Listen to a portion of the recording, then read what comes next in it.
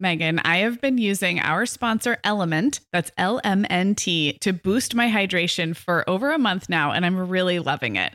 I'm just not very good at drinking plain water, and I love the taste when I pop one of these little packets. I like orange or grapefruit into a big bottle of water. It's kind of fruity and salty, and it just helps me hydrate better overall. Element is a zero-sugar electrolyte drink mix born from the growing body of research that shows the best health outcomes occur with higher sodium levels.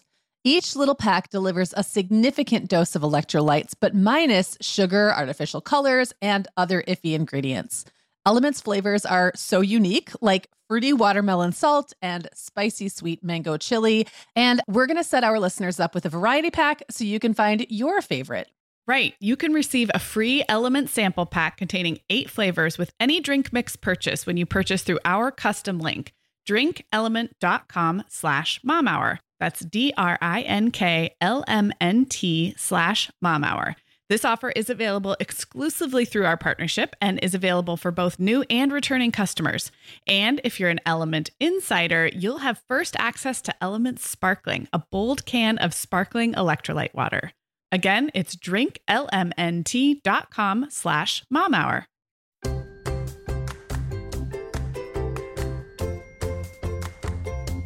Hi, I'm Sarah. I'm a mom of 3 kids, ages 2, 5, and 7, and I live in Southern California. And I'm Megan. I am the mom of 5 kids, ages 6 through 17, and I live in Michigan. This is the Mom Hour, part of the Life Listened Network. Hey everyone, and welcome to episode 41 of the Mom Hour. I'm Megan Francis, here with Sarah Powers. Hey, Sarah. Hey, Megan. Hey, so today we have kind of an interesting, divergence from our usual thing, in which we don't just have one topic, we have several topics. Yeah, we're gonna take some listener questions. We often ask for them, and you guys email us, and you post on Facebook. And I think what we realized, Megan, is some of the awesome questions we get might not warrant, we don't have enough to say about it for a full episode, or we just aren't going to get to it for a while. So we decided to answer a few listener questions today in a mixed bag. Yeah, and I've not taken very much time to look at these questions, so my answers will not be prepared. Let's be honest. When you guys listen to us, it is like you're sitting on the park bench with us, watching our kids roll around in the dirt, and we're just off the cuff most of the time. Sarah usually throws together like a little organized document, and about 5 minutes before the show, I might take a look at it. And then by the time we get on, I've usually forgotten. But I think maybe that's part of our appeal. We are not rehearsed. Charm. Yes. We are not rehearsed. We are saying the first thing that comes to mind. Exactly. So real quick before we get going and also do our regular weekly segment, I wanted to point people to our website to sign up for our email list if you haven't. I'm going to be starting to hopefully build that email list a little bit and also include some kind of special or exclusive things every once in a while that we can send to you, either an audio download or, an article or a list of great podcasts that we love. So we're kind of going to be brainstorming that, and I won't promise anything in the next few days.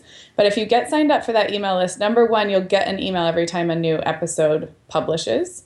So that's convenient. But number two, we're going to be kind of offering some maybe more listener exclusive stuff through that down the road. So you can do that at themomhour.com. It's right in our sidebar, and at the end of every episode's show notes, just sign up. We won't spam you. We won't even really email you that often. So we would love to see your name there as well. Yeah, sounds great. I love email, by the way. Yeah. Email is one of my very favorite ways to communicate. I know that's not like really popular these days. Most people don't. But there's this thing where we're all supposed to hate it and resent it, but I like it. Well, good emails are good. I mean, exactly. I like receiving good emails. And social media, as much as we love it, is not always reliable to reach out to you guys. So so many of you email us, and this way, if you're on our email list, we can always keep you guys informed. Yeah. So Megan, what is happening in your house this week? Oh, is this our segment? Our regular segment. Well, I know you're planning on talking about a sport, and it's just kind of funny because you're talking about what in our town would be a summer sport. It's summer here. Yeah, and William actually had ski club this week and fell down and hit his head on something. It was like one of those, it was fine. He actually thought it was kind of cool because it was kind of a badge of honor that he totally wiped out. But it's just funny to me that, we had a snow day this week. Wow. Oh, you did? Yeah, we had a snow day So how does yesterday. ski club work you don't have mountains really, do you? Do you have hills? No, but we have hills. Okay. And it's he and his buddy have been talking a big game and then, talking about how great they are. And then it turns out I overheard him saying, and this week we even got off the bunny hills. Oh. So they've been sort of portraying themselves as being, kind of these superstars. And I think they've been kind of just hanging out on the baby hill. I mean, we've got a ski hill. It's not huge, Okay. it's not going to be like what you see out in Utah or something. But this is an extracurricular. Is it like an it's like an after school club. Yeah. And a lot of the kids do it. They just get on the bus, middle school thing. Get on the bus and go ski for a few hours after school. So there was that on Monday night. And then on Wednesday, it was kind of funny because John and I ended up going to happy hour with some friends of ours.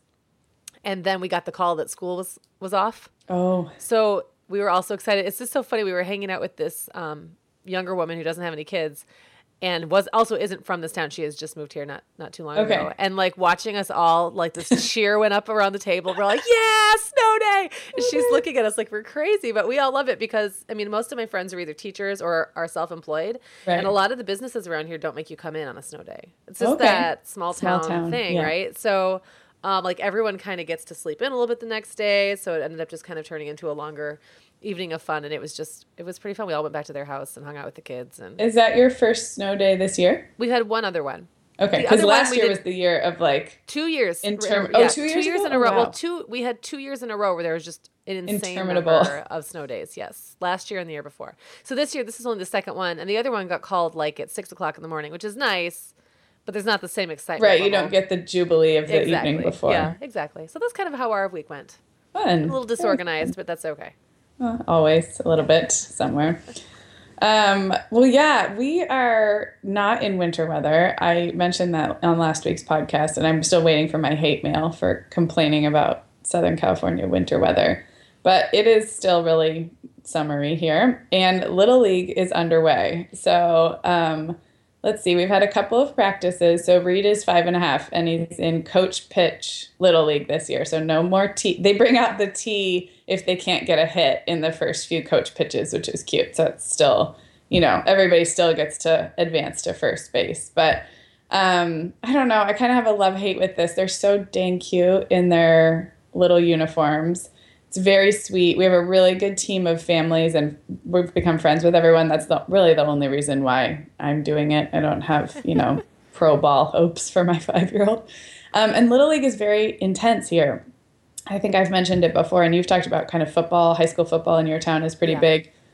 Southern California produces a lot of baseball players, and Little League, our town, is really into Little League. It doesn't get super serious until they're a little older, but I feel like it trickles down. It just feels like a very intense atmosphere. And that's not really my jam usually, but I'm just trying to look at it as we're having fun right now. We really like the people on our team. So the intense people can stay intense and I don't need to let it bug me.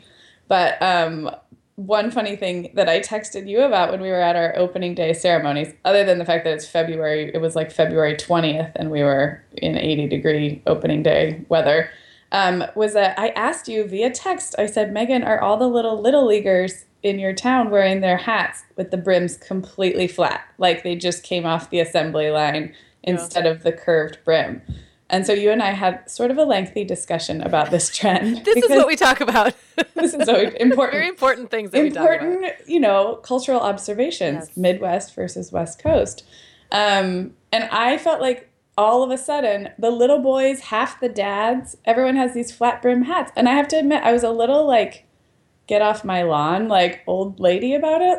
It looked kind of I don't know, weird. But to me, this trend is rampant in your hood, let me know, people. Well, I bet it's going to trickle in, is what I was going to say.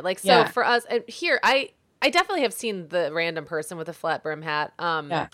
I always associate that kind of with Vanilla Ice circa the Surreal Life show. Do you remember that show? It was on VH1. No, but kind of, he was on it with Tammy Faye Baker, and they were all put in this house together. It was kind of like the real world, but it was all kind of washed up celebrities. So this is mid-90s maybe? This was early 2000s. Oh, okay. I kind of associate the flat brimmed hat thing with that era and that sort of aesthetic, to use that word. So it's interesting to me that now it's kind of a preppy thing. That has not really taken a hold here yet. But you know what, Sarah? Our Little League season doesn't start for another couple of months. I know. So we will report back, people, on whether the flat brims. And I don't love it either, I have to say. I like to wear hats the way they, just like a hat. The way you wear a hat, like it's just like a hat. I don't know. I don't like the super remember the 90s very, very curvy? That's out. I don't want that to come back. That always made my head look weird. And I don't want the flat. I just want like normal. I just want a hat. I know. And the little tiny guys are so little. And then it does look a little like they're trying to be way too cool, and they're like 5. And then half the coaches and the dads, Brian and I were like, what is happening? Yeah. So anyway, if any of you have thoughts about flat brim hats in Little League, let me know. Sarah, we both know this time of year can be crazy. So this is a great time to get ahead with no prep, no mess meals from our sponsor, Factor. I love how these meals are ready to eat and delivered right to your door. I mean, you can't beat that convenience, but most importantly, they're seriously delicious. Yeah, Megan, I agree. Our whole family was impressed with the quality and flavor of Factor meals we tried. And it turned out to be a great option for my teenagers when they got home late from a theater practice or came home from school super hungry. There's zero prepping, cooking, or cleaning up. Factor meals just need to be heated for about 2 minutes and they're ready to go. Yeah, and for any listeners with wellness goals this month, Factor has 6 menu preferences to support your lifestyle. Whether you're trying to boost your protein, avoiding meat, or simply focusing on well-balanced meals. And you can pause or reschedule deliveries to fit your lifestyle. Make today the day you kickstart a new healthy routine. Head to factormeals.com/momhour50 and use code momhour50 to get 50% off your first box plus 20% off your next box. That's code momhour50 at factormeals.com/momhour50 to get 50% off your first box plus 20% off your next box while your subscription is active. We are welcoming back Vionic as a sponsor today. And Sarah, I will be honest, I was sorting through my warmer weather wardrobe the other day, and it could seriously use a refresh. But you know what's good to go? My shoes. I've got a great selection to choose from thanks to the Vionic Vitals collection. And lately, the pair I keep putting on again and again is the Uptown Loafer. I have 2 pairs, one in sand suede and the other in camel leather. But please don't make me pick a favorite. Oh, I won't. I'll let you keep both. That's so funny, Megan, because I was a little jealous of your Uptown loafers. I was the last one on our team to get a pair, but I just did. I also got mine in the sand suede, and I think I've worn them like 4 times this week. They really finish off a cute spring outfit. The Vionic Vitals collection has the best essential styles for everyday wear to get you ready for spring. And no matter what shoes you choose, you'll be on the go in comfort because every single pair of Vionic shoes delivers their trademark VioMotion technology for a difference you can feel. Vionic sandals, sneakers, and flats all offer incredible support, stability, and cushioning, and every pair comes with a 30-day risk-free trial, so it's easy to try them out. Use code TheMomHour15 at checkout for 15% off your entire order at VionicShoes.com when you log into your account. That's a one-time use only. Vionic Shoes. Wearable well-being for your feet. No, the other thing happening in my house is I'm really excited. So when this airs, I will have just had a piece go up at the Washington Post, which is my second time being published there. And I am like few and far between in my freelance articles these days. Like I put out very little, so I get pretty excited when I do. And I would love for listeners who, haven't followed my writing or seen my articles to go check it out. I think we've talked a lot about siblings lately, and it's a piece I wrote about kind of addressing the bickering politicians as if they are our bickering children. Oh, so it's a little bit funny, but it's a little bit serious because I just feel like there's a lot of adults yelling at each other on TV who are acting more childish than my bickering children. So it's kind of a fun piece. I'll link to it in the show notes, and I'm just excited to be published there. I really think they do a good job with their parenting pieces. You and I have both written for Washington Post. Their blog is called On Parenting. So yeah, that was totally a self-plug. Well, that's what this whole show is about. Right. I can plug whatever. It's basically just about our own self gratification and promotion. Kidding. It's not what it's about at all. Should we get into the questions then? Then we can try to use our own self interest to help other people potentially. People. Help people. Okay, so should we do the first one? Yeah, go for it. Awesome. So this question came by email from Janet Moore. And this is a fun topic. She wants to know about room sharing. I'll just paraphrase. She has 2 daughters, ages 6 and almost 3, and a third baby on the way. She says they have enough space for everybody to have their own room, but she grew up in a family that had siblings share rooms, and she thinks it would be really fun for her girls, so she wants them to experience that with the baby coming. But her question is, she said, I'd love your input on logistics. Sleep is a priority, how to make room sharing work, the logistics, especially when they're at that ages. So what ages are they again? They are 6 and almost 3, and the third baby is on the way. Okay.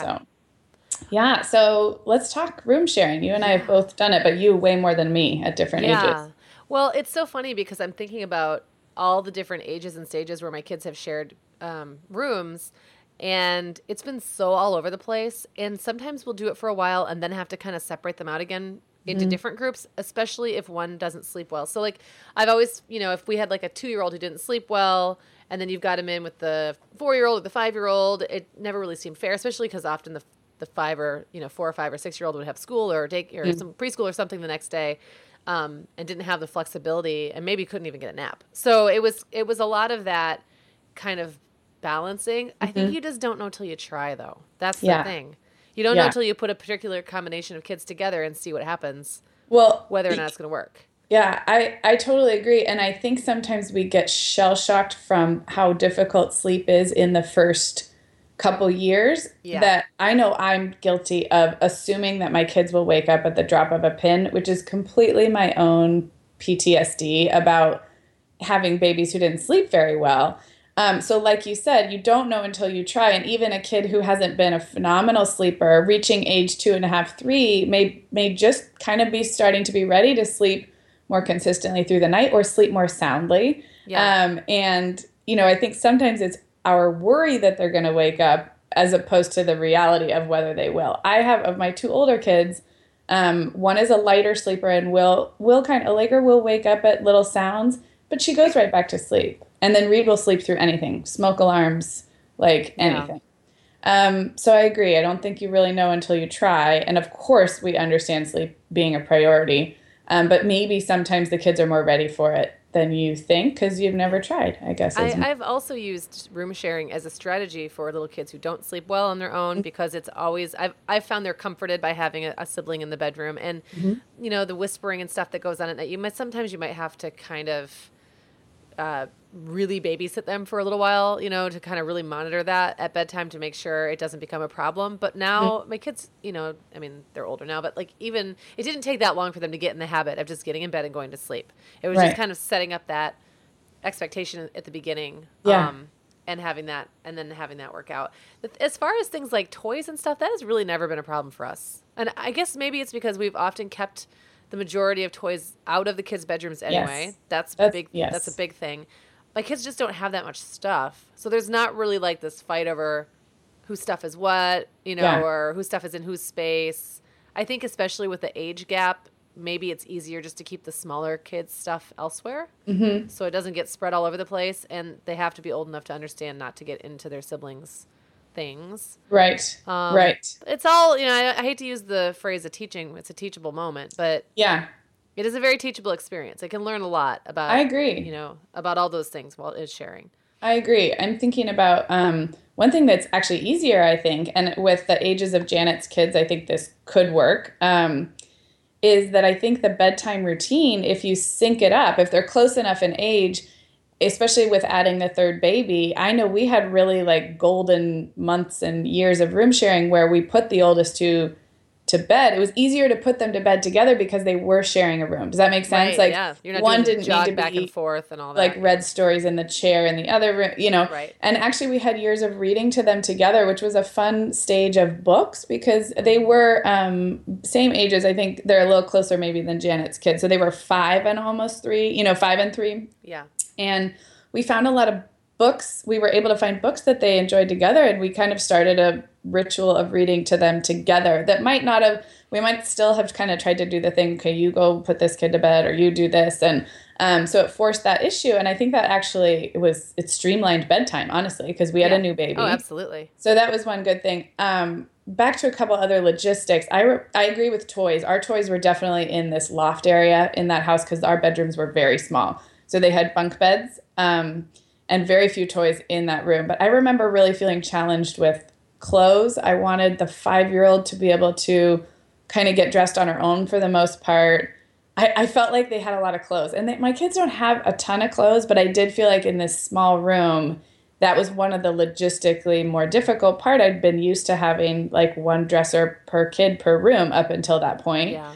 So we got creative with some like bins and baskets for socks and underwear. And it wasn't the classic, like, here's your dresser, your top drawer is shirts, your next drawer is pants. Yeah. But had to kind of get creative. And also with closet, because it was a bedroom with a normal closet with sliding doors and a lot of hanging space. But with 3 and 5-year-olds, you don't hang a lot of their clothes other than a few party dresses, for the girl.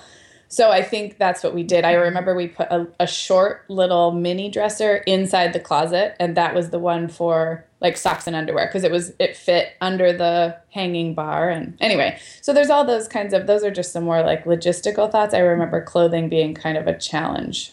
I want to say for us, when our kids were smaller and sharing rooms, that was when we were really heavily into the everyone's living out of a laundry basket phase, which in our house lasted a while, like several years. And whoever the smallest kid was at the time, I would usually just keep their laundry basket in my room because I thought, what's the point of putting it in their room? Right. I'm probably going to get them ready in the morning downstairs. And, so it just made more sense for them to just keep it close to me than to have it in their room. So that was, I totally took the ultimate lazy way out, but it worked. Yeah. One question I had, and I don't know if Janet made this clear, is she planning on having the baby share a room as well, or is that...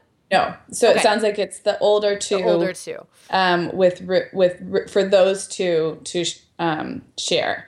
Yeah, because and I think the other thing that might happen after a couple of years, the baby, maybe it'll be easier for the baby to have his or her own space for a while, or be in with mom and dad, or however their situation is going to work out. And then when the baby is, approaching 2.5, 3. That might be when you move the two youngest together and give the older one their own space. Yes. It really, but I regularly hear, and I've said this on the show before, I regularly hear my boys, all 4 of them, talking about how they want to just move all of their beds into one room. So cute. And and then they have all these ideas for the other rooms, like how Right. Well, it opens up. And I love that Janet said that they technically have enough bedrooms, but this is a conscious choice for her. I know a lot of people asked me about boy-girl room sharing, and I remember being kind of surprised by that because they were so little. Right. And obviously there'd become a time where privacy and wanting, same-sex kids to be in the same room and maybe not have a boy-girl sharing. But I just felt like that was a long way away from me. Yeah, and I feel like that's surprised at how many people wondered if I thought that was an issue. And I was like, I hadn't even thought about it. To me, that is not a thing until they get old enough where they have modesty and where it's quite a bit later. Especially given the age differences and stuff. I just feel like, they're not going to be in that same place at the same time. So you have time to figure it out. Right, exactly. One more little logistical tip I just remembered, and then maybe should probably move on. And then I have one more too. Okay, perfect. Okay. Is we got these great little ledge shelves from IKEA that fit even. I guess I'm picturing bunk beds as if everyone who shares has bunk beds, but if you do have bunk beds or even just bedside arrangements.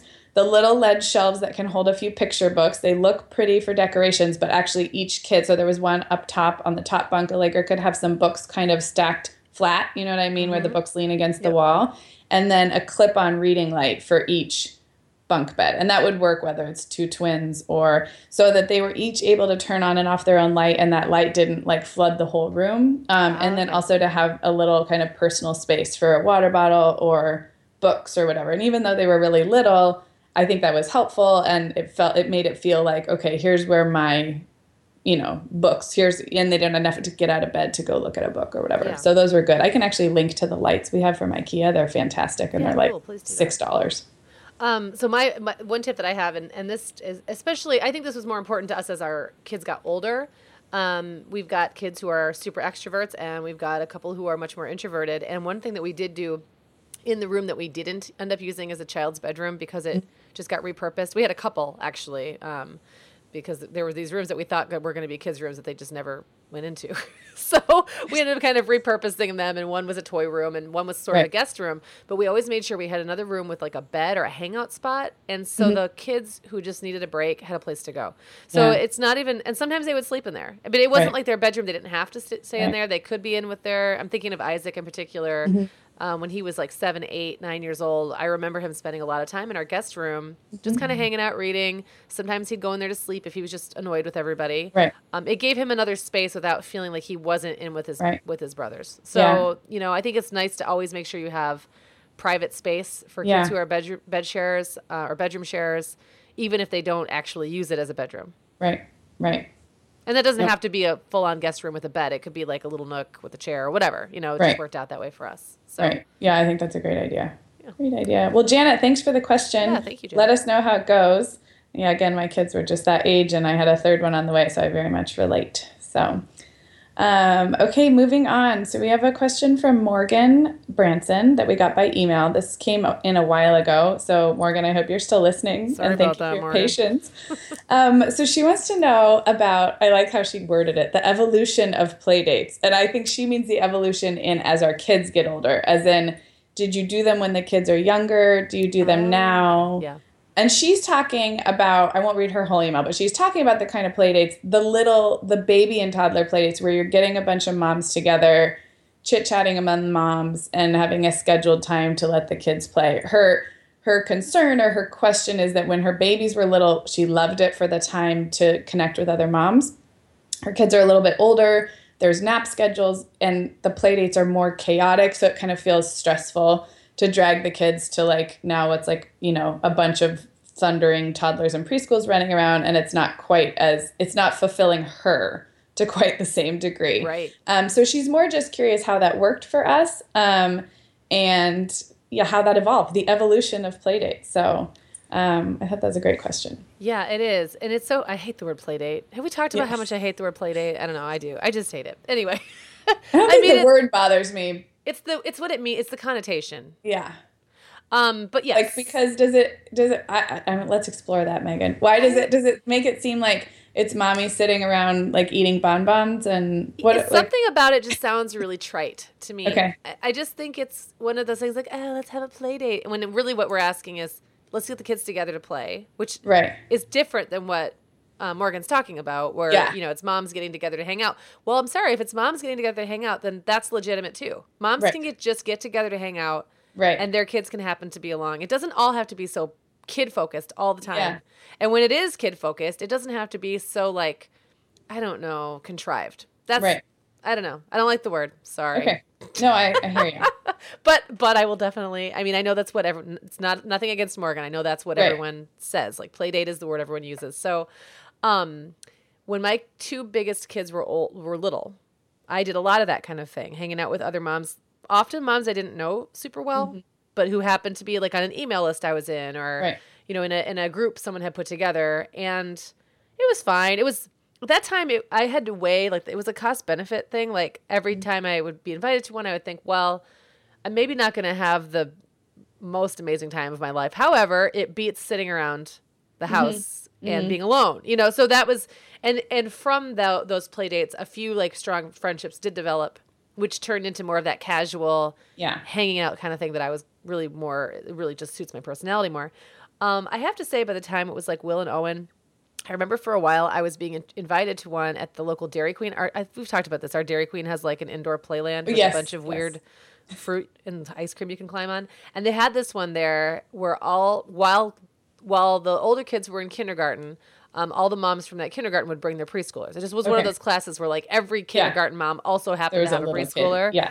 And I also had a baby. Claire I was pregnant for some of it, then she was a newborn for some of it. And it was complete and utter chaos. Mm-hmm.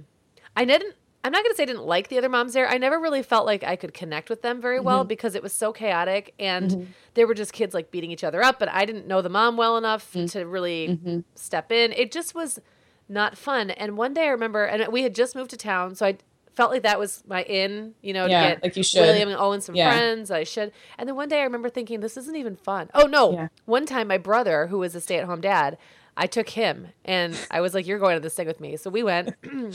And afterwards he's like, what are you doing? Why are you going to that? And I was like, well, I don't know. He said, that was torture. I said, oh my God, he's right. I don't have to go. Like there's no rule that I have to go to this thing. So I just stopped. I just stopped going. And you know what? My kids still had friends. And I didn't ever mourn the day that I didn't get to go to that play date, which was really, it was like a group. It was like a big play group or whatever. But I just, that I think might have been the it for me. Now my play dates are more like, you want to drop your kid off? Yeah. Yeah. And Morgan maybe isn't there yet, but that doesn't mean she has to do something that she doesn't find enjoyable in the meantime. Right. Well, and I think that's exactly where she is. She's at the point where she's realizing, number one, it's logistically harder, I think, because of their schedule and having kids of different ages and schedules and stuff. And so it's logistically more difficult, but also not as fun or more hassle than it's worth. Yeah. Yeah, I can relate a lot. I mean, I've talked on this show before that I kind of got lucky and got a little group of people I met at a mom's group. It started as an organized new moms group, but we quickly had our own little posse of about 5 or 6 moms and babies. And that worked for a long time. But I relate to what Morgan's saying about them getting a little bit more chaotic and less fun for the moms as the kids get older. Yeah. A couple of strategies we used. Number one, move it outside whenever you can. So meet at a park instead of someone's house. I mean, I just used to feel really stressed about picking up my house, even though I knew these were my good friends. I knew the kids were going to trash it. Hosting still felt a little kind of stressful, and we used to kind of rotate who hosted. And as the kids get bigger, they're even the sweet kids that you love of your friends, they're running around wrecking your house. They're just big, and there's a lot of them. And it did start to feel that way. So moving it, meeting at a park or an indoor play place as often as possible, I think works. And then also taking the focus, again, not so much on the kids, but having a mom's night out. Actually, that phrase I like even less than play dates is mom's night out. It's kind of insulting, but having the kids going out in the evening one time, if you can arrange childcare or have your spouse home, and get what you really are wanting, which is the connection with other moms without the kids. It's easy when they're babies and they're rolling around, crawling on the floor, you can finish a conversation, but it's very different if they're 2 and 4 running around, Yeah. So we used to do that a lot more as the kids got older. So move it outside, do it in the evening if that really is the connection. And then just to echo what you said, if it isn't fun, don't do it. Don't do it for the kids because you think you should or because it's out of some other kind of sense of obligation. The kids will be fine. They will, the way that they socialize and make friends happens in so many different ways. That's what I was going to say. They have so many, a child nowadays has so many opportunities. And even, if they're not being quote unquote socialized at a year and a half or 2 years old, I mean, they're being socialized because they're hanging out with you. Right. That's that's how they're learning about the world. Now, when they're 3 and go to preschool or 4 and go to preschool, that's when they start to branch out. But they don't need a whole bunch of buddies their own age as toddlers. It's just, I feel like that's something that's gotten blown so far out of proportion today, this importance of surrounding a 2-year-old with a bunch of 2-year-olds. Right. Well, they don't learn how to be adults by hanging out with 2-year-olds, which are, functional members of society. So yeah, it sounds so simple, but if you do what feels fun and fulfilling to you, the kids will be fine. Okay, Megan. Well, over here at the Mom Hour, we are big fans of our sponsor, Our Place. In fact, you, me, and our team member, Katie, were all comparing notes on our favorite product. Katie was telling us that even though she's packing up to move her family to a new house, she cannot put that mini perfect pot from Our Place into the boxes yet because she's using it every night. Well, as someone who also has a perfect pot, I got mine as part of their mini home cook duo set. I get it. It's nonstick, which is key, but it also has all these handy features like a steam release lid with a built-in strainer and this nice beechwood spoon that nests on the handle in this perfect little peg. Okay, well, I didn't get this pot, but now I want it. That sounds so great. Our Place's cookware is great to cook with, beautiful to look at, and healthier for us as well. All of Our Place's products are made without PFAS, also known as forever chemicals. In addition to their cookware and tableware, Our Place is also making waves with their Wonder Oven, the most stylish all-in-one air fryer and toaster oven. Again, free from the forever chemicals found in many of those air fryers. Listeners, Our Place offers a 100-day trial with free shipping and returns, and we've got a great deal for you. Go to FromOurPlace.com and enter the code MOMHOUR at checkout to receive 10% off site-wide. That's FromOurPlace.com, code MOMHOUR.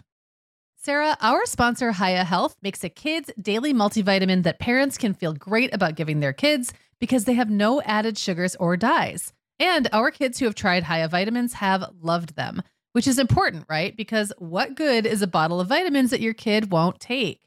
Hiya was founded by two dads who didn't like the ingredients label on some of the popular children's vitamins they were seeing on store shelves, so they got to work developing a formula that would help fill the most common nutrient gaps in modern kids' diets. Hiya's Chewable Kids Vitamin is made with a blend of 12 organic fruits and vegetables and then supercharged with 15 essential vitamins and minerals. They're also vegan, dairy-free, allergy-free, gelatin-free, and nut-free. Hiya manufactures their vitamins right here in the USA with globally sourced ingredients, and then they ship their chewable vitamins directly to your door on a pediatrician recommended schedule. We've worked out a special deal with Hiya for their best-selling children's vitamin. You're going to get 50% off your first order. To claim this deal, go to hiyahealth.com/momhour. This deal's not available on their regular website. Go to hiyahealth.com/momhour and get your kids the full body nourishment they need to grow into healthy adults. And then one last thing for me, at least, I think is my last thing on this one is I am often not an organizer at first. Like I'll sit back and I'll let somebody else say, hey, let's do this with the kids. But every once in a while when I realize like, wait, this is not working the way I want, it occurs to me like, well, why don't I make it work the way I want? And I might say, hey, let's do a breakfast potluck instead of this after school thing we were planning, and let's meet at the park. And so if you feel like you're kind of in a dynamic that you don't like ask yourself, would it be more fun? Would I actually like to host something or to organize something? And I've had times where I've organized something with moms and kids, a play date or like a party where I'm like, oh, I actually did what I wanted because I took the reins. And I think for me, I'm not a party planner by nature. So it takes me a while to get there. I'm like, why don't I create the social dynamic that I want? Yeah. So if you're not an organizer, you might, kind of challenge yourself to think, is there a way I could do a play date that would be perfect for me and be the organizer, see how that feels. I have one last thing as well. And this is something that kind of took me until pretty recently to figure out what was going on. I'm extroverted and I've always been someone, well, prior to having kids, which has been almost my entire adult life, but prior to having kids, I was always someone who had a few close friends, but lots of acquaintances. So I would see lots of people throughout a typical day, and I would be just kind of immersed in a lot of different social, social interactions. And what I realized finally, trying to replicate that in my life as a mom of little kids, it just didn't work. I really had to kind of put aside that idea that I was going to be more of that social butterfly for a while and really focus in on 2 or 3 good friendships, because I was finding, and those were easy for me to manage with little kids. I never had a hard time finding a way to get together with a friend or 2 friends and their kids. That was always fine. It was when it started to kind of blow up. It was just too much for me. I got too disorganized about it. It was my brain, it was too much stimulation or feedback or something. And I finally just realized now, everyone else gets to benefit from me just realizing this. Now that I'm kind of coming out of that, I can look back and say, oh, that was just my kind of introverted season of life. And I remember questioning myself, am I really an extrovert? Maybe I've been introverted this whole time and I just didn't know it. And I think for me, it was all of the external stuff going on. It was too much. And I had to just kind of focus. And so for me, it was much better to have 2 friends that I did stuff with than try to balance 8. That for me. So if you're finding yourself in that, it doesn't mean, you won't ever have those fun, larger groups of people you hang out with. It's maybe right now you're kind of triaging. You figure out what are you getting the most benefit out of, and maybe you just go to the one person that you really connect with and try to do something just with them. I mean, that's maybe going to work better for you than trying to keep the big group dynamic going. Yeah. And you can get it back later. And, some of those friendships might fall off, that might just kind of fall off the sidelines. And, that's okay too. That happens. Friendships go in and out. throughout your life, and you can reconnect with people later or not. You might realize that you don't want to. Right. That's okay too. Yeah. So yeah. Anyway. And the kids will be all right, as we always say. The kids will be all right. Exactly. Do your thing.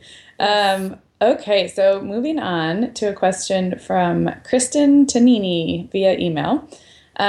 She asked about how does it work when you're at a different spot than your friends are in having kids? I know you and I both have this experience. She's talked about her husband and I were the first among our friends. They were 27. So was I. No, I was 28, I guess, when I had her. 27, most of my pregnancy, to have a baby, and they had twins. So they were the first among their friends, and they had twins. So they had automatically 2 kids. Their girls are now probably about 2, and they're considering having a third, which would mean they could have 3 kids before any of their friends had kids, which probably is like you. You probably had 3 kids before most of your. And then she said, on the opposite end, I worry if we don't have a third, I'll get left behind by the people who kind of catch up and have 2 or 3 kids, and then now they've decided to stop at 2. That's kind of a different question about whether or not to have a third. Actually, we have a whole episode about that. But let's talk about how this works when the friends you've had through high school and college and adult life are like at a completely different place than you. Well, I have a lot to say about this. Yeah. I'll try to make it brief. Okay, so I was in that exact same position. Like you said, I did have 3 kids before almost any of my friends started to have kids. Including, what I was lucky in that my 2 best friends from high school had kids relatively young as compared to a lot of other people. They were both in their kind of mid to late 20s. Okay. So Jenna, I think, was 27 maybe, and Misty was 28. I mean, they both had kids they both had kids within a reasonable amount of time of me, but I was 20, so that was still 8 years. I will say there was some loneliness, definitely, especially in the beginning. I had to find other friends. Like I had to really work to find other people who were about my age who had kids. They're out there. I mean, no matter what age you are, there is somebody out there who, even if it doesn't necessarily mean they have to be exactly your age, but is in your stage of life. Right. When I was 20 and living in a 1-bedroom apartment and a student, I didn't really want to hang out with 35-year-old moms who lived in this awesome suburban house and had all their crap together. It was nothing against them. And I did make some friends who were in that very different place, and it was fine. But I really wanted to be around some other people who were like myself. So I had to look for that. And that was a combination of internet and where I was going to college and that kind of thing. And then my sister, who had kids and was 10 years older than me, that's when we really became close because she was in a very similar phase of parenting as I was. Now what's interesting, and then I kind of hit that middle place, right? Then right around the time Owen was born was around the same time his cousin Jack was born and my friend Missy's son Henry. So I had like that little trio built in. And then it was almost like I had 2 sets of kids. One of which I had a girl, like a really close mom connection with these other women with, and one who I kind of had to just wing it. Now the interesting thing is I'm 38. Almost everybody in our little small town by my age has had kids. I can't think of anyone who hasn't done it. But all of our friends in Chicago are just getting started. Yeah. Isn't that so interesting? It is. And they're like, a lot of them are a little younger than me, like 34, 35, that kind of age. But they're just getting started. So now it's kind of funny. We're so far beyond that now. And we're looking at our friends who would like to go hang out and have a great time in the city. We're like, oh man, in a couple of years, they're all going to have kids and then no one's going to want to do anything. Yeah. But I mean, I don't know. That was like a long ramble. No. But I feel like no matter what, you might be out of sync. I guess if I had to sum it all up, no matter what, you might be out of sync. And also, I also want to just say, like, I feel like nowadays, and I think the next question that you're going to ask is going to also trigger this for me. And actually, so does the last one. There's a different parenting culture, like where we feel like we have to be in the same place as everybody doing everything at the same time. Like this idea that if you don't have this third baby, you'll be left behind. Or this idea that if you do, then you'll be so far ahead. No one can relate, but you're still the same people, right? And the ages of the kids can deal. Just because the kids aren't the same ages doesn't mean the parents all can't get together, and not everything has to be so focused on certain ages and stages and parenting and like where you are as a mom or dad. And this is not a criticism at all of I'm sorry, who was it? Kristen. Kristen. No, by no means. Like this is the culture we're in right now. There's a lot of competitiveness almost. Competitiveness and like with social media and just like everything's become kind of like standard milestones, and that's sort of built into your young adult life because you graduate high school and then a lot of people graduate college, and then so everyone is relatively on the same timeline for a long time, and then obviously with having a family, things broaden in terms of that. But I guess it could be easy to feel like there's a timeline that's supposed to happen or whatever. I love what you said about, you're still you.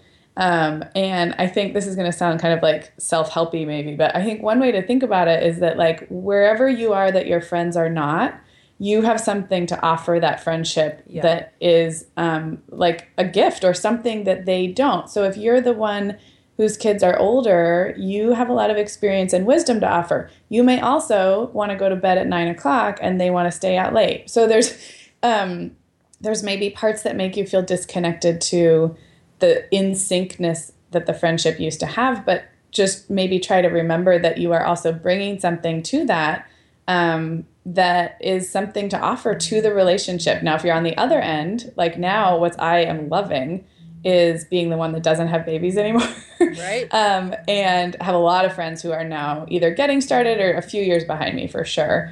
And I just feel like I have a lot to offer in that I have more flexibility. Like I'll come to you. Yes. That's really important too, and if you're the one who hasn't had kids yet, you have a lot to bring to that in terms of like, well, everything you're experiencing that is not related to like diapers and sleep, your friends need that. They need to know what's cool to do around town and what's happening in the news.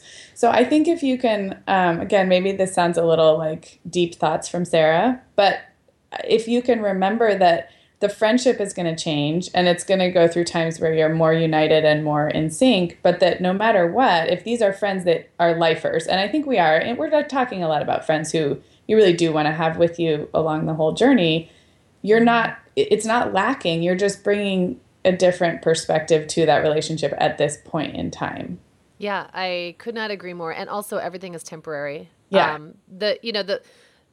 The mom of the friend of yours who's not a mom yet, who has a baby and then kind of goes into hibernation mode, as we all do for some period of time, that's not going to last forever. So, you might feel it for a bit and maybe you'll have to look elsewhere.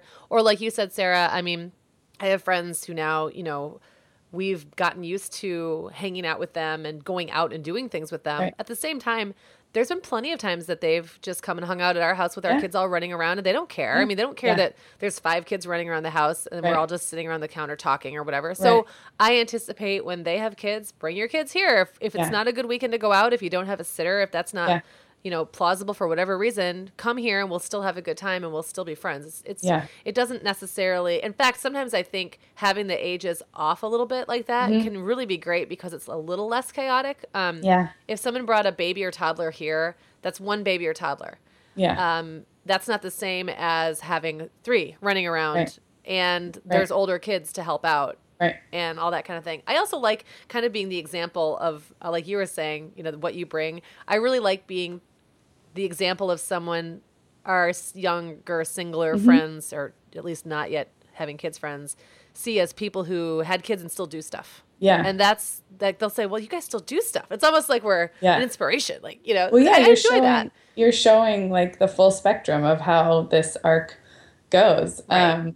This week I had like a quickie getaway and I was with 2 high school friends, one of whom and I had our first babies 9 days apart. We were living in different states, but we discovered we were pregnant and, spent our whole pregnancy calling each other and had our first, and we were definitely the first of everyone we knew. And then the other friend didn't have her first baby for more than 5 years after that. So there was like a 5-year gap where I'm sure as a threesome, we were not talking all the time.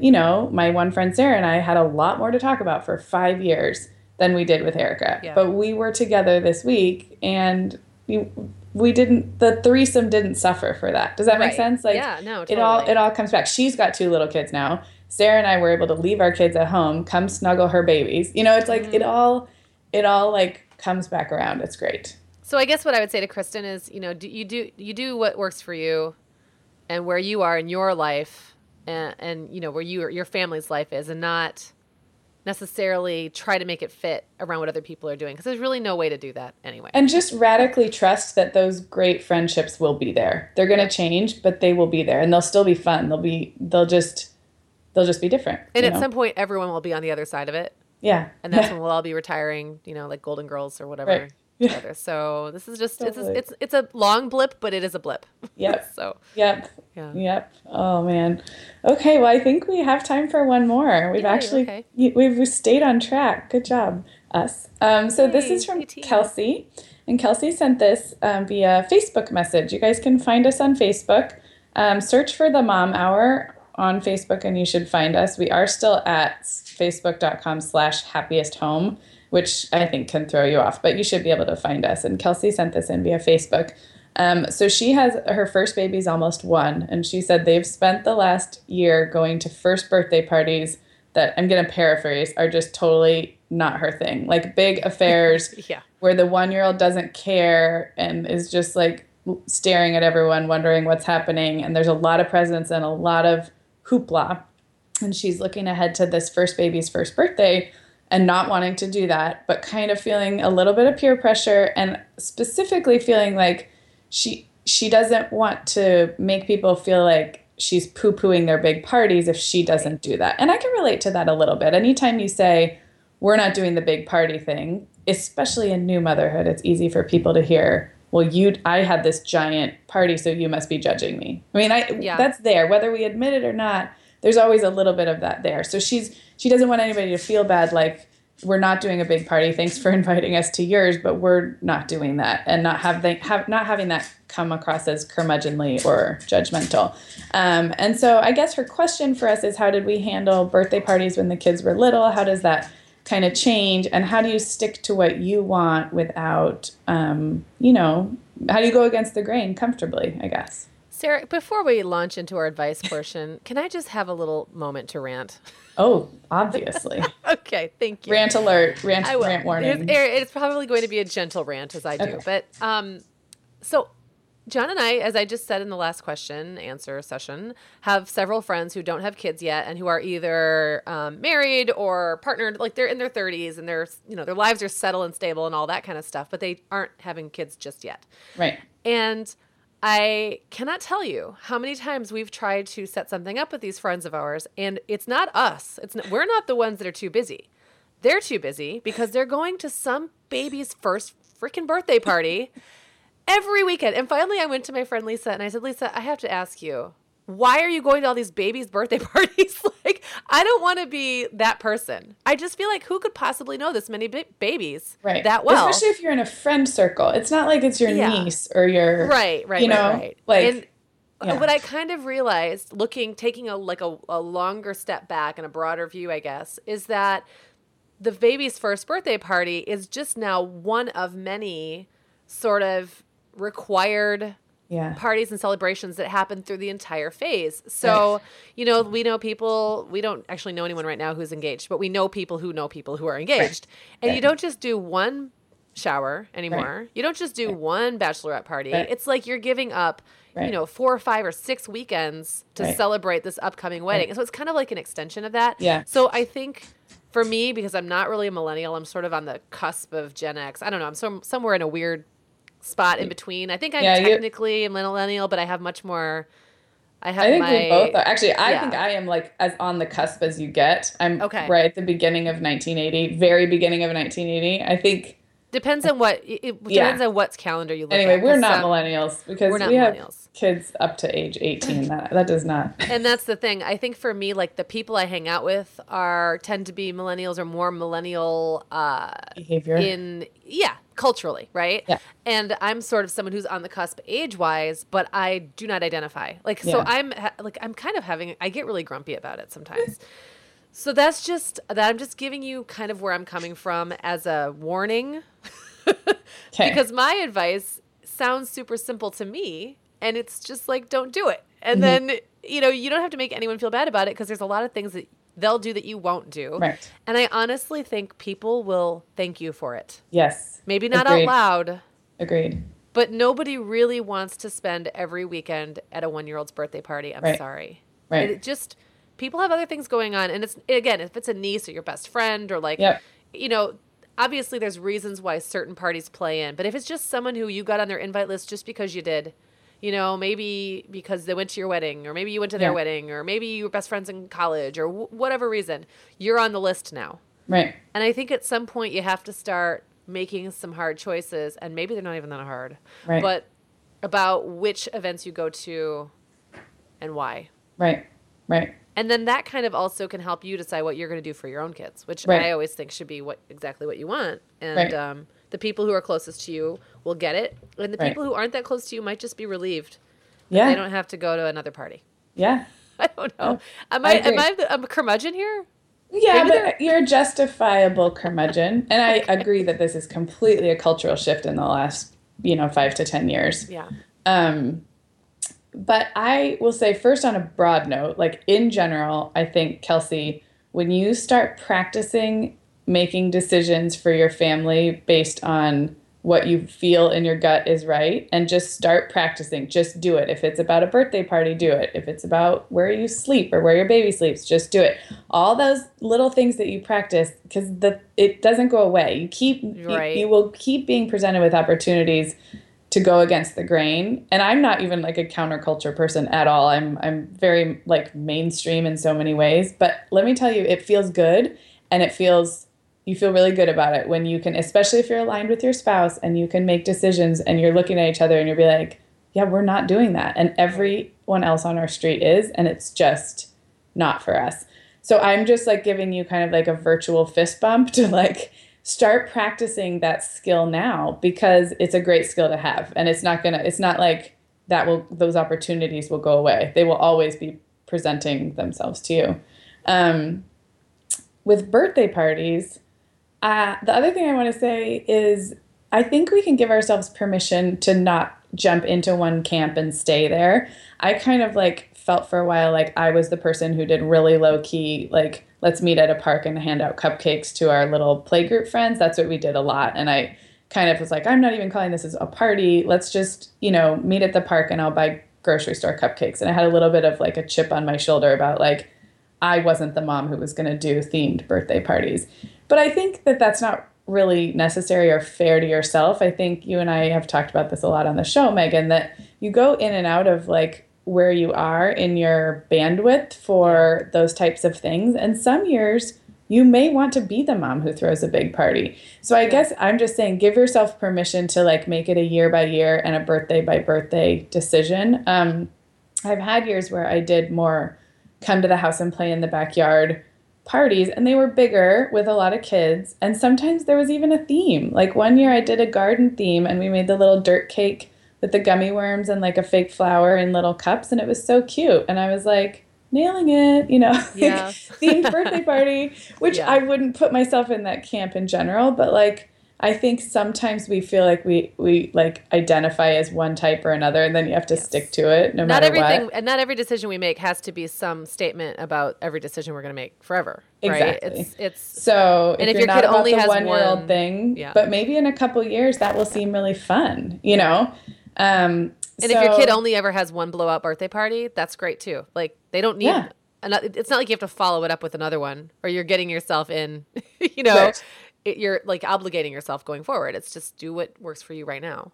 Do what works for you right now, completely. And remember too that a kid, what we think of as a party, because we see a lot of images on Pinterest and social media, what we define as a party is very different from what children, including like I would say older children up to a certain age, define as a party. So you can call it a party, and it may be like in your driveway handing out popsicles and singing happy birthday. Yep, so don't, if your kid, this is more, Kelsey's has a 1-year-old, but I'm talking about when you get to like 3, 4, 5, 6-year-olds, if they say, I want a birthday party with my friends, instead of being like, oh crap, I have to invite the whole class and rent out the bowling alley, you can be like, great, here's how it's going to work, So just remember that your kids do not have the preconceived notion of parties that we do, having seen like TV shows about those $50,000 parties. So you could be a great mom and say yes to a birthday party, and it can look very, very simple. So I think that's another thing to remember. Yeah, those are really good points. And I want to say something about the peer pressure. especially for a 1-year-old. I mean, it's not like it's going to go away. Right. Sorry to say. Right. But I think especially for a 1-year-old, it's really easy for you it would be very easy for you to come up with an out that doesn't even beg the question, why didn't you have a party? I mean, it could be we're gonna celebrate her first birthday party at Grandma and Grandpa's. We're going to go do this year. Most people are not even going to realize your kid turned 1, and it's not like anyone's going to be like, oh, so I saw on Facebook that your kid was eating a cupcake, and why wasn't there a party? I don't really think that necessarily is as big of a thing as we blow it up to be, and I'm not trying to diminish it at all. I just think that most people are busy going about their lives and aren't probably thinking very hard about what you're doing for your kid's first birthday. Right. And there's lots of outs. If you just want to kind of get through this first one without having to think about it too hard, there's lots of ways to just manage that without really having to make a statement about it. Yep. The other thing I was going to say is, I think that to your point, Sarah, about not being that mom or being that mom, and whether or not you are consistently year after year the person who throws the big party or doesn't, I think we all need to, and I think given time we all will and do take a step back from this idea that because someone's doing something, we all have to do it. And that takes some of the specialness away. I'm thinking of a family in our area whose kids have birthdays that fall really close to Halloween. So they have like this huge pumpkin party every year. They invite all of the kids in their kids' grades. So that's a lot. I mean, not just their class, but their grades. So that's a lot of kids. And it's out, they have live in the country and they have a pumpkin patch, and it just becomes this big thing. At no point does any other parent say, gosh, so I guess I should be having a harvest party next weekend. You know what I mean? It's not a peer pressure thing because it's their thing. Right. And no one expects it to be anybody else's thing. I love that we can go to their party and not have to do our own. It's fantastic. So I think that there's, no matter where you fall on that scale of like, you're the one who does it every year, you're the one who never does it, you're the one who sometimes does it, there's a place for you. And I think that if you're just confident about it, I think that we all kind of accept. I think in theory, I'd like to think in practice, we all accept what everybody else is doing and where everyone else is at. And if maybe your group of moms that you're with aren't there yet, I think they'll get there. It's my very roundabout way of getting no, to actually, the point.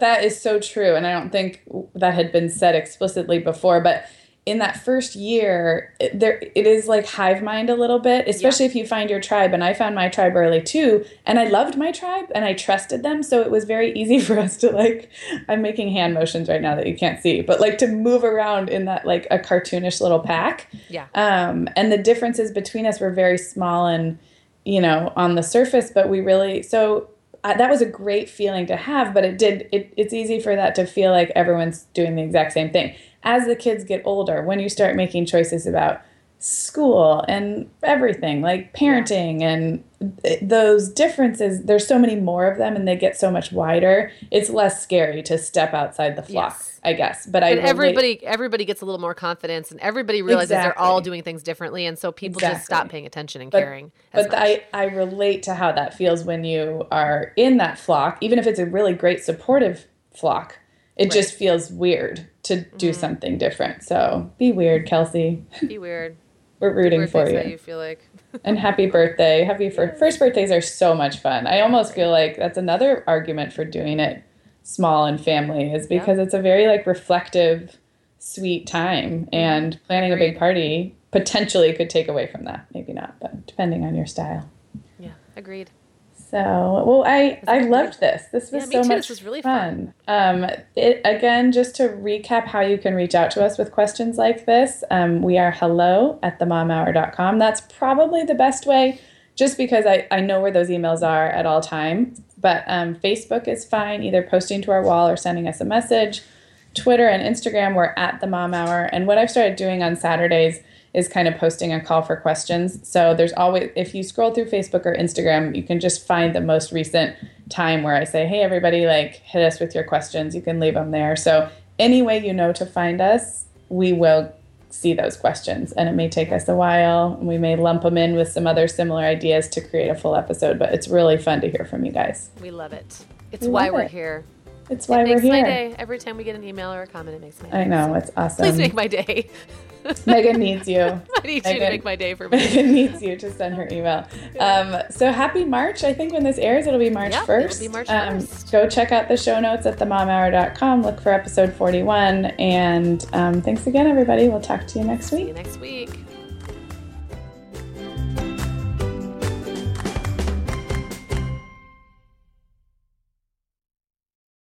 Guess what, Megan? Over 10,000 teens are already using our sponsor, Erica, to help them unplug.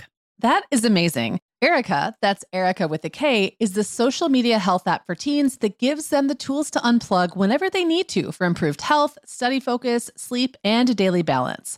It's so cool how this works to hide distracting apps from your phone at the touch of a button, keeping them out of sight and out of mind without deleting your data. Yeah, teens really get that social media comes with risks, including addiction, and Erica helps them build healthy habits and self-regulation that will benefit them their whole lives. Tell your teens about Erica and save 20% on the Erica family plan with promo code TheMomHour.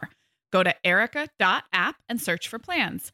That's Erica with a K, ERIKA.app, and use code TheMomHour to save 20%. Hi everyone, Megan here. Sarah and I would absolutely love it if you would hit pause right now, like right where you're listening, and leave the Mom Hour a rating and review. If our show has helped you feel a little more confident as a mom or a little less alone, this is one of the biggest ways you can thank us, and it really only takes about 30 seconds. If you're listening to Apple Podcasts, you can navigate to the Mom Hour's show listing. So when you're in the episode you're listening to right now, click where it says the Mom Hour just above the play button, and then scroll all the way to the bottom and you will see the ratings and reviews. We would love if you would leave us one as well. Thank you so much for listening.